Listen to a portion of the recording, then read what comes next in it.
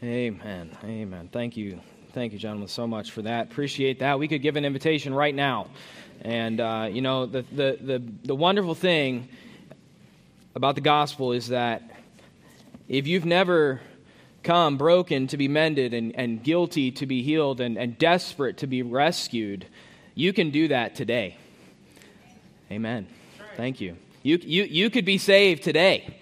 You can have peace with God today if you've never had that before in your life. And that's an amazing truth. Thank you so much for that, gentlemen. We're going to be in Mark chapter 9 this morning. Mark chapter 9, as I mentioned, you can follow along on your handout, on your in your bulletin, rather. Mark chapter 9. Certainly appreciate the opportunity to bring the Word of God to you this morning. It's not ever something I want to take for granted, so appreciate it very much. Thanks for coming this morning, even though you had no idea Pastor Marshall wasn't going to be here. So, if you listen to sports talk radio or podcasts, I mean, now it's pretty much podcast. I don't know. Some people probably listen to sports radio on your way to work. I used to do that when I worked in Charlotte. I would listen to sports talk radio 790 or something like that every day on my way into work. And I'm not saying you should be doing that, okay? It might not be good for your health. Your cardio health may not be a good thing. But if you listen to any kind of sports talk at all, or listen to podcasts really about any sports, and I'm not, it could be whatever sport you happen to follow: basketball, football, soccer, I don't know, golf, whatever it is that you happen to like and enjoy. At some point, there's going to be a conversation among those sportscasters or the talk show hosts or whatever. They are going to have a conversation about the GOAT. Okay, do you guys know what I'm talking about when I say the GOAT? Okay, I think I've mentioned this probably before. I mean, the greatest of all time, right? So the classic debate, of course, is basketball, right? Who is the greatest basketball player to ever live?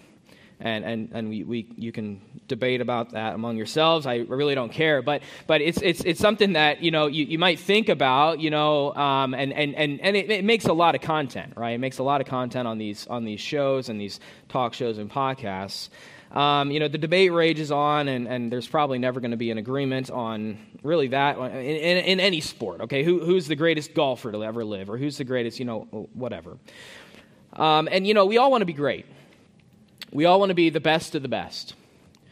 We don't presume ourselves probably to be the best at any particular sport. I'm guessing nobody in this room, at least. I know myself. I don't assume myself to be the best at any sport, that's for sure.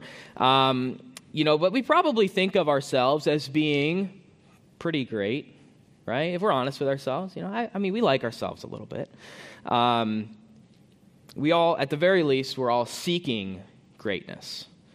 We all want to be great. We all desire to be great, whatever that means. We want to be the best of the best. And the reality is that while we all desire to be great, we are often seeking the wrong kind of greatness. What kind of greatness does our world seek today? Let me think about that for a moment. By our world standards, what is greatness? What does it mean to be the best of the best in our world today? What is great? I think power, authority, being the big man in the corner office, having the prestige, money, fame, influence. That is what our world today values. That is what our world today, if we're paying attention, and even if we're not, frankly, that is what they are telling us is greatness. But ironically, these things are effectively the exact opposite, actually, of how Jesus defines greatness. How does Jesus define greatness? What does Jesus say it takes to be the best of the best? To be truly great? It's not what the world says. I'm going to look here. We read it earlier, but I want to start back in chapter 9, verse 30. And this kind of leads into where we're heading today. The main part of our text really starts in verse 33, but I didn't want to exclude this because I think it's kind of the introduction almost to what we have following in verses 30 through 32. Then they departed from there and passed through Galilee, and he did not want anyone to know it. For he taught his disciples and said to them, the Son of Man is being betrayed into the hands of men. This is the second of 3 times in the Gospel of Mark that Jesus is going to tell his disciples, hey, I am about to be killed. He's predicting his own passion here. The Son of Man is being betrayed into the hands of men, and they will kill him. And after he is killed, he will rise the third day. But they did not understand this saying, and they were afraid to ask him. Let's pray and ask the Lord to bless our time this morning.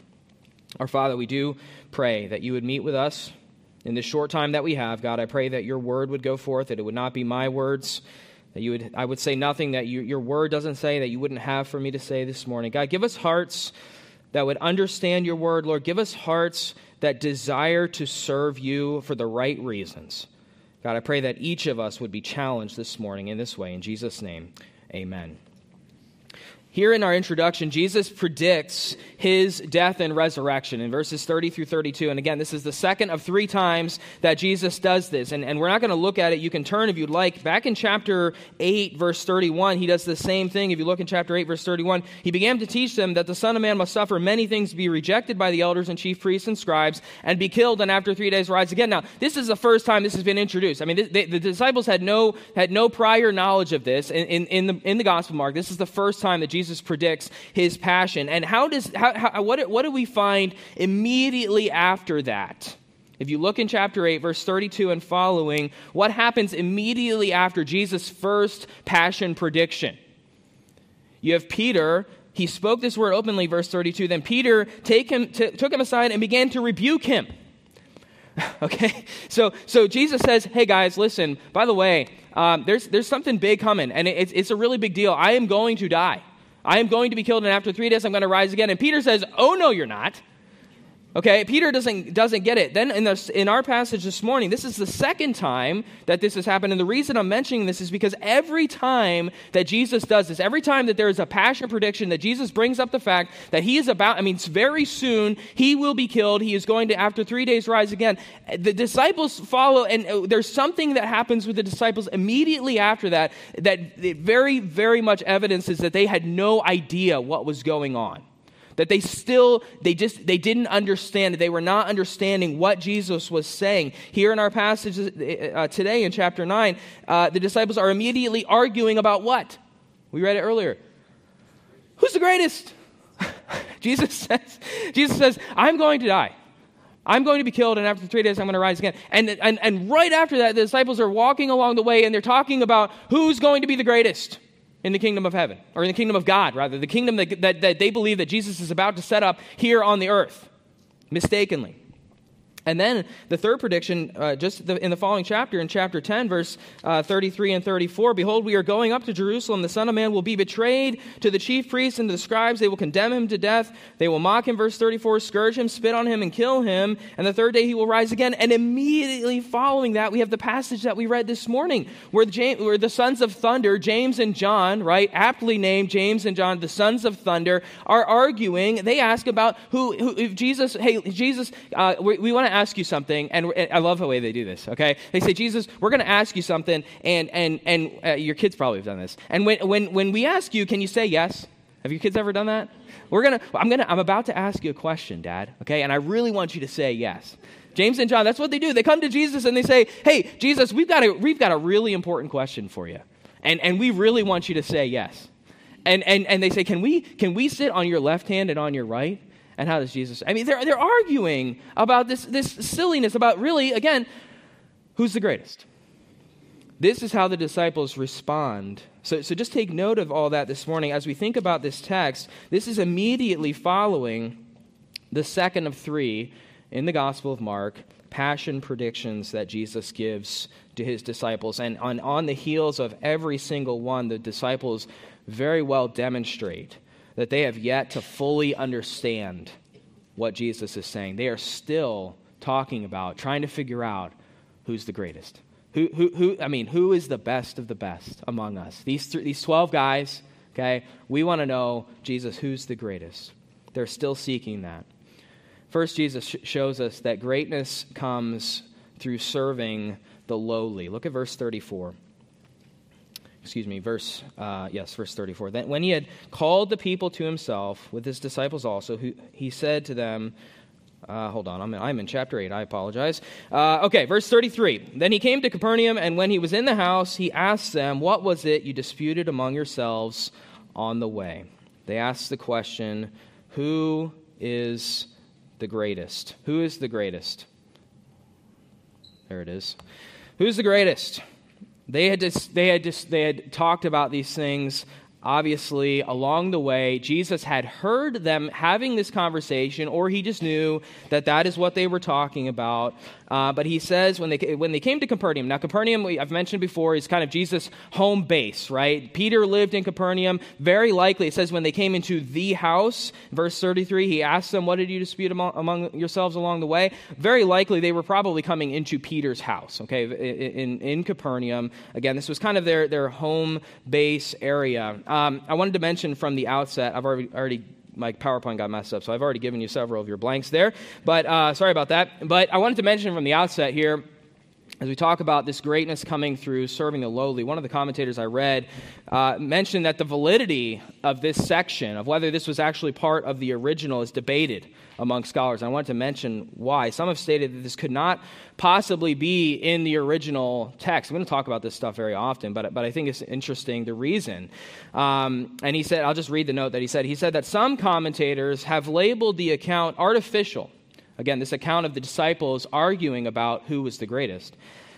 Some commentators have labeled the account artificial because of the improbability of grown men arguing about who was the greatest. Now, why are you laughing? Folks, this is serious business, okay? Now, I don't know who these commentators are, but I can assure you they have not spent a lot of time with grown men. I saw that. I literally read that, and I thought, I'm just sitting in my office just laughing. I mean, I had to tell Pastor Mark, I had to tell Pastor Eric, I was like, this is great. You have got to see this, okay? No, okay? There's nothing artificial about this at all. There is no doubt that these men were arguing about who's the greatest, okay? In our world today, certainly power, prestige, status, and authority, really big deal, okay? Everybody wanted to be at the top. Everybody wants to be important. Everybody wants to be the greatest. And they're asking this question, and I love this. Jesus, they come into the house, they sit down, again, probably Peter's house, and Jesus says, hey guys, what were you talking about?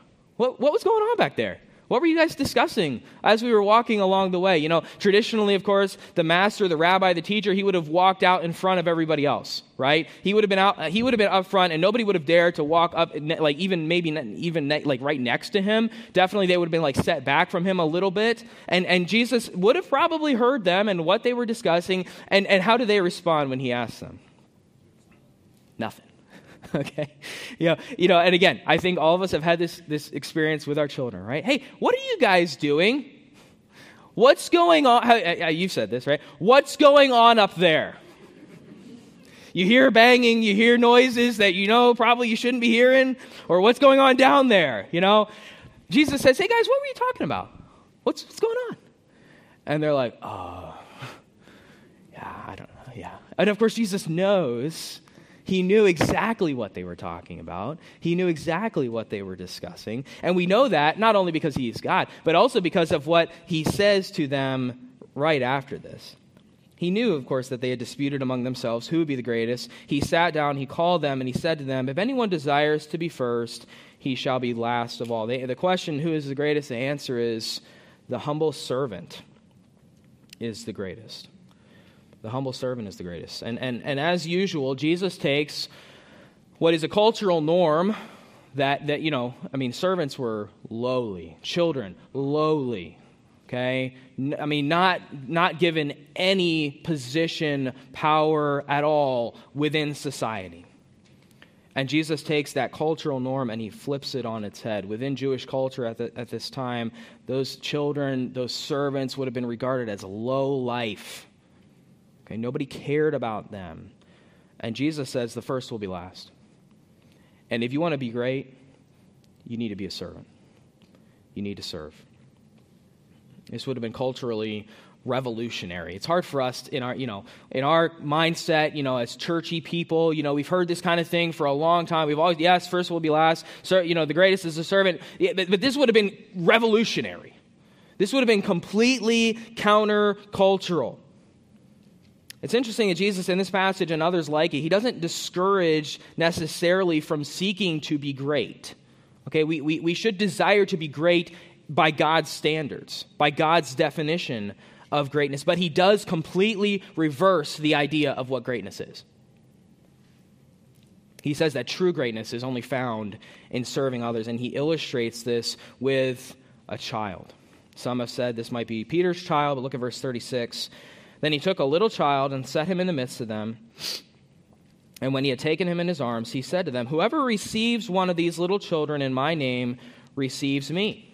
And whoever receives me receives not just me," basically, not only me would be a better rendering of that, "but him who sent me."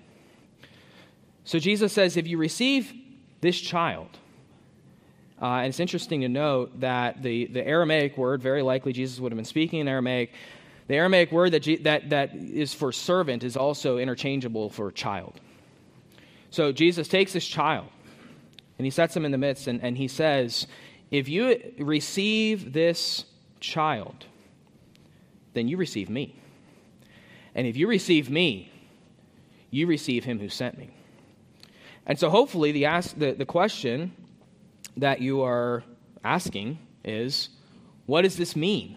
What does it mean I want to be a servant, right? Hopefully that's what you're saying. I want to be a servant. I want to serve God. I want to be truly great by God's standard, by God's definition of what greatness is. I want to be great. And so how do I do that? How do I receive this child? If I'm receiving this child, and in receiving a child or a servant, I'm receiving God, receiving the lowly, we'll just say. I'm receiving this child, I'm receiving Jesus, and in receiving Jesus, I'm actually serving the Father. So in serving this child, I'm actually, in receiving this child, I'm actually receiving the Father. That's what Jesus is saying. One is equal to this, that's equal to this. What does it mean to receive? Hopefully that's the question that you're asking. And I'm really glad you asked. The word Jesus uses here means to be concerned about, to care for, and to show kindness to. To be concerned about the lowly, about the children, about the servants. And Jesus says that if you are concerned and you care about the least of these, the lowest of the low, that actually you are caring and being concerned for God the Father. I want you to turn back to Matthew chapter 25 for just a moment. Matthew chapter 25. Jesus talks about this same idea. Verse 31, Matthew chapter 5, verse 31.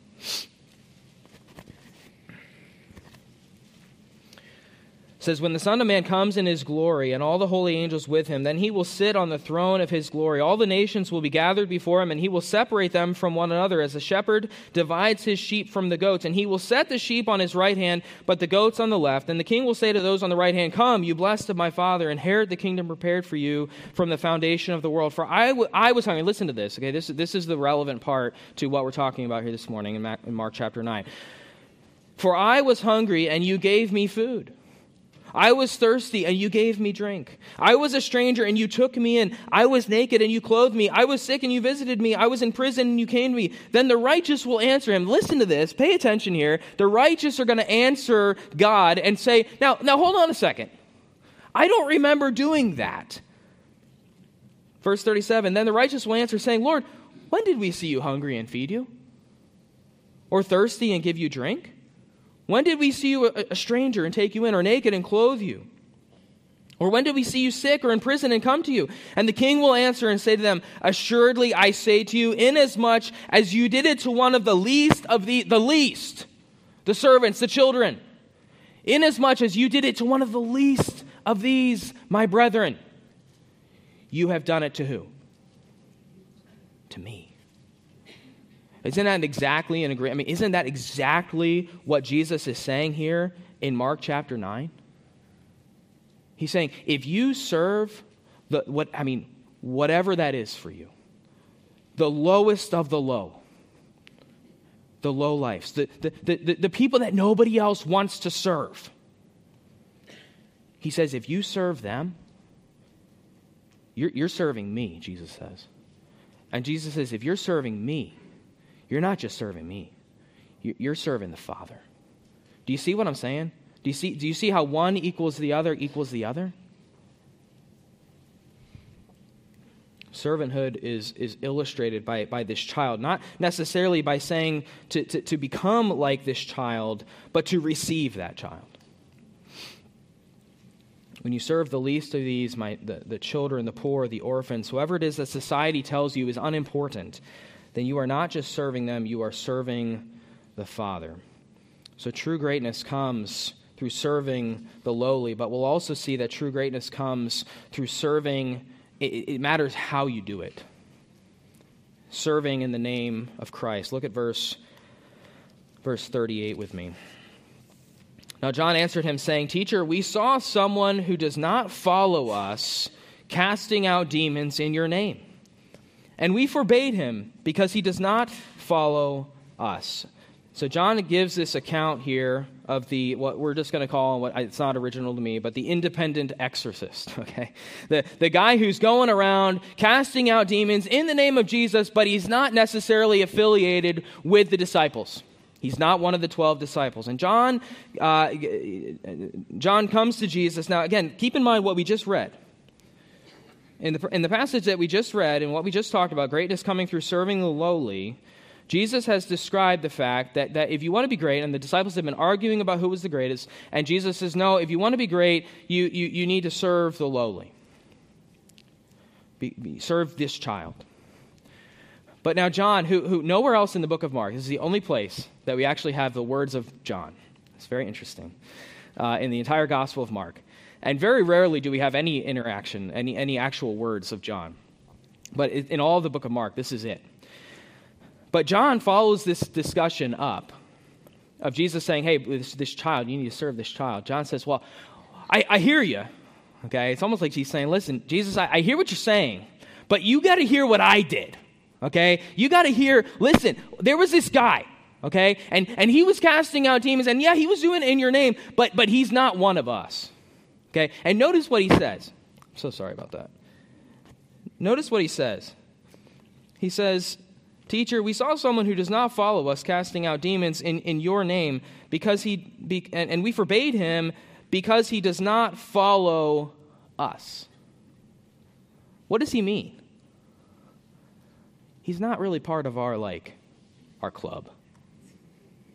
Right? He's not one of us. He was doing it in Jesus' name, but I didn't know him. So I told him, hey, you better stop it. Now, what's the irony of this? Just a few verses before, do you remember what the disciples had a hard time doing? While Jesus was on the Mount of Transfiguration with the inner circle, Peter, James, and John, the other 9 disciples are on the ground. And there's this guy with his son, and he has seizures, and he's possessed by a demon. And the other 9 disciples that are on the ground, while Jesus is up on the Mount of Transfiguration, Jesus comes down, and they're arguing. And Jesus says, hey, what are you arguing about? Seems like a common theme. And they said, well, this guy, he has a son, and we tried to cast him out, but we couldn't. Now think about that for a second, okay? Here's John. He's rebuking. Only a few verses before, the disciples had been unable to cast out a demon because they lacked faith. And Jesus said this kind only comes out through prayer. And now John is rebuking this guy because even though he is successfully casting out demons, he's not doing it in the right way, or exactly the way that I think you should be doing it. There's a lot of application there. The brothers, James and John, were aptly given the name sons of thunder, right? I think we think James may be more that way, but we don't often see John quite in that light.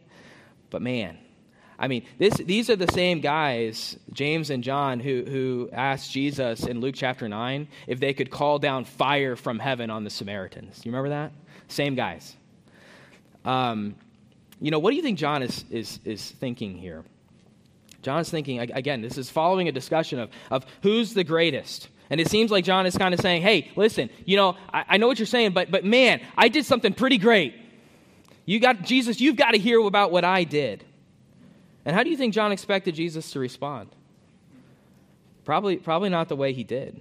Jesus and Jesus corrects John in verse 39. Jesus said, "Do not forbid him." And can you imagine John? Think about John. He's like, wait, what? Don't forbid him. I thought I was doing a good thing. He says, don't forbid him. For no one who works a miracle in my name can soon afterwards speak evil of me. For he who is not against us is on our side.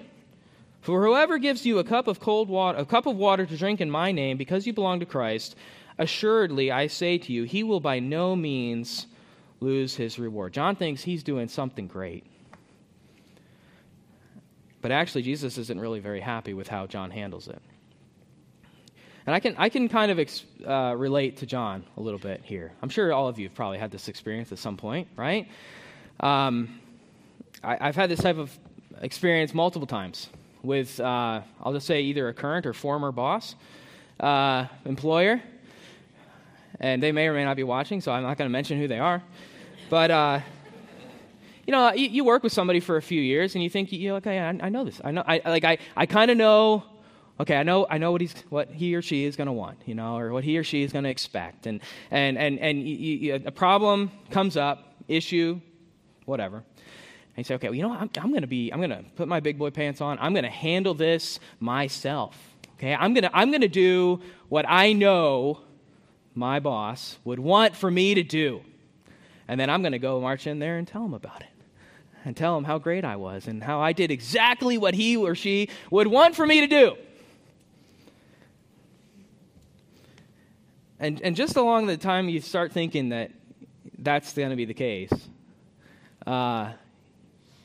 sometimes that's not the case. Okay?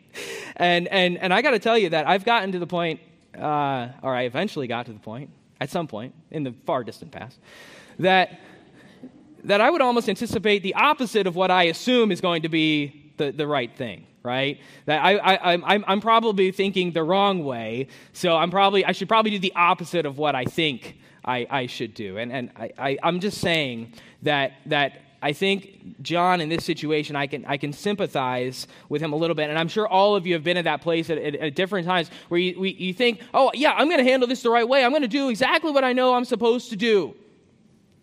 I'm going to rebuke this guy. I'm going to say, hey, you're not part of our club. You're not supposed to be casting out demons in Jesus' name.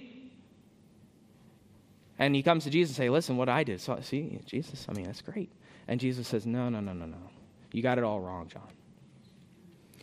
Jesus tells John, he says, don't rebuke him for several reasons. Number one, he will not be able to speak evil of me in verse 39. Basically, if he does work in my name and it's working, then he's not going to be able to say anything bad about me. Second, because he's on our side. Look at verse 40 again. For he who is not against us is on our side. Jesus, aware of this particular situation, aware of who this person was, he says if he's not against us, he's for us.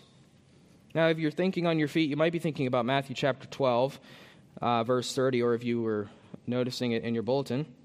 Matthew chapter 12, verse 30, Jesus in a different context says, he who is not with me is against me. And he who does not gather with me scatters abroad. So in this passage here in verse 40, he says, he who is not against us is on our side. In Matthew chapter 12, verse 30, he says, who is not with me is against me. Some have reconciled these passages by saying basically that with Christ there is no middle ground. You are either on Jesus' side or you are against him. That's right. And I think that's a very valid way of reconciling the passage. The other option, I think, is also true, that is in Matthew chapter 12, in that passage, and this passage that's on the screen, Jesus is speaking of those who are definitely against him. Whereas in this passage, he is speaking of those who are on his side, who are doing work in Jesus' name. Actually, in Matthew chapter 12, he's referring to demons in the Matthew 12 text. Whereas here, Jesus is obviously aware that this man, whoever this person was not opposing Jesus at all. But either way, Jesus tells them, hey, look, he's on our side. We don't need to oppose him. Don't rebuke him. And because he's serving in Jesus' name, verse 41, for whoever gives you a cup of water to drink in my name, because you belong to Christ, assuredly I say to you, he will by no means lose his reward. The serving in Jesus' name is a key theme in this passage. It's mentioned several times. If we're supposed to serve in Jesus' name, then what in the world does it mean to serve in Jesus' name? Well, if I'm serving in Jesus' name, whose name am I not serving in? Mine. Whose kingdom am I not trying to advance? Mine. If I'm working for Jesus and serving Jesus and doing work in Jesus' name, then I'm working to advance his kingdom. I'm working to do things that he would want for me to do, for his glory, not for my own. It means serving to advance his kingdom, not my own. So this as we wrap all this up here, I mean, what are we supposed to do with all this? You'll notice on your outline, you have a couple points of application, and then I'll be through. Number one, seek God's version of greatness, not mine, not man's. Not, you could put in that blank, not mine, not your own. Seek God's version of greatness. I think so often we measure our own success and failure based on what everybody else thinks of us, right? I've mentioned this before. Like, if everybody else thinks I'm okay, then I must be fine. But the reality is, as I've said it in here, I know I've told the teens this before, like, God doesn't really care what everybody else thinks of you. God isn't all that interested in what everybody else thinks of you. Why? Well, he knows the truth.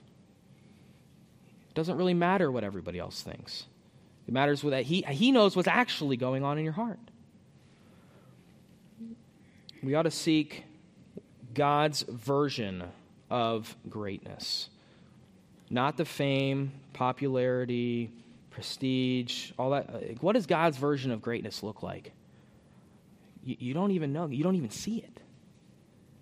It's humble service.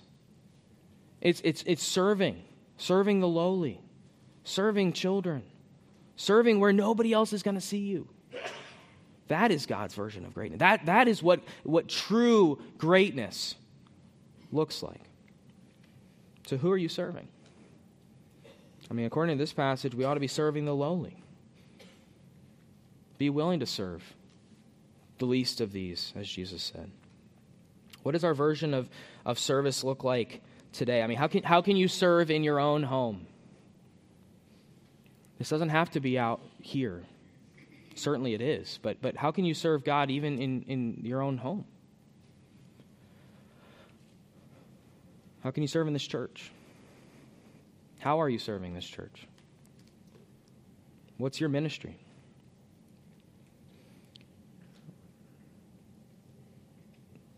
Jesus says if you give so much as a cup of water, that you won't lose your reward. I mean, Mark almost never talks about rewards, but he does in this passage.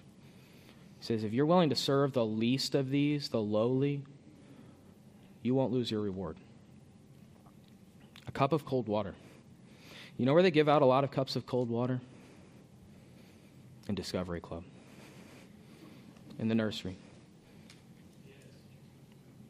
They do. They're always thirsty. There's opportunities. There's no shortage. Jesus says, if you serve the least of these, you are serving my Father. Do you know what that means for you, Mom? that the kids that you're serving at home, that you're not just serving them. You know that? We think of that, oh, well, that's, I mean, you know what those kids, the kids, they don't post stuff on Facebook about how great you are. They don't. Nobody knows. Nobody knows what you're doing. You might serve here and nobody knows what you're doing. And Jesus says if you do it to them, it's not them that you're serving. You are serving God. You are serving God the Father in the most menial of tasks, the everyday, the mundane, that sometimes just feels like it never ends. And sometimes it feels like there's no thanks. There's no glory. Why am I even trying? Jesus says, you're not just serving me. You're serving the Father. That's God's work. Serve. In the passage that we looked at this morning, Mark chapter 10, he says that yet it shall not be so among you. Whoever desires to become great among you shall be your servant. And whoever of you desires to be first shall be slave of all. For even Jesus, even the Son of Man, Jesus, his favorite way of referring to himself, the Son of Man, did not come to be served, but to serve, and to give his life a ransom for many. We are following the example of Christ. Serve the lowly. Serve to serve, not to be seen. Man, this is so tempting. You ever about to do something and you're like, oh, I'm going to do a good thing here. I'm going to serve. I'm going to pick up a piece of trash or something, and you're like, anybody going to see this? No, man. Nobody's going to even know I did this. Right? Man. Are we doing it? Why are we doing it? I mean, if that's how we're thinking, then what are we doing it for? We're doing it for the wrong reason.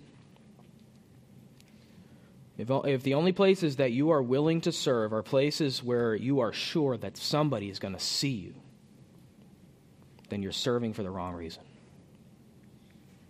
Those are hard words, but that's what we're seeing here. Lastly, God's kingdom is bigger than us. This is not an us for no more situation, and I'm not saying that this is the main point of the passage, but we've got to realize that there are people outside of these four walls who are doing God's work, who are carrying the gospel to the ends of the earth. John he fell into this trap of thinking like, hey, it's just us. We're the only ones that got it right. And that's not it. Jesus says, if he's doing my work. Now, what I'm not saying is that if anyone that says, oh, I'm a Christian, that you just say, okay, yeah, absolutely, you must be a Christian. No, that's not what I'm saying. But I'm talking about the people that are carrying the gospel, that are preaching the word of God. We ought not think of them as outsiders. We do need to realize that we're not the only ones. The world is a big place, and we're not the only ones that are doing God's work. So I don't know what the need of your heart is this morning. I hope that it is your desire to be the best for God's glory, to be the greatest servant. In just a moment, we're going to sing a song that many of you are familiar with, Servant's Heart. Lord, make me a servant. Give me, Lord, a servant's heart. Here's my life. Take every part. Give me a servant's heart. Help me draw so close to you that your love comes shining through, that your love would come pouring out of my heart and my life in service to you. I hope that's truly the prayer of your heart this morning. I hope that you desire to be great, but you desire to be God's version of great. And if that is your heart's desire, then say, Lord, ask the Lord, what can I do? Where can I serve? Where can I plug in? And he will show you. There's no shortage. There's always work to do. Let's pray together. Our Father, we thank you for your word, Lord, that so often it goes exactly countercultural with what we think and the way that our world thinks. Father, and this discussion of greatness is certainly no exception. Lord, we thank you for the way that you direct us through your word. I pray that you would help each of us, that we would be willing to serve you in ways that are not seen.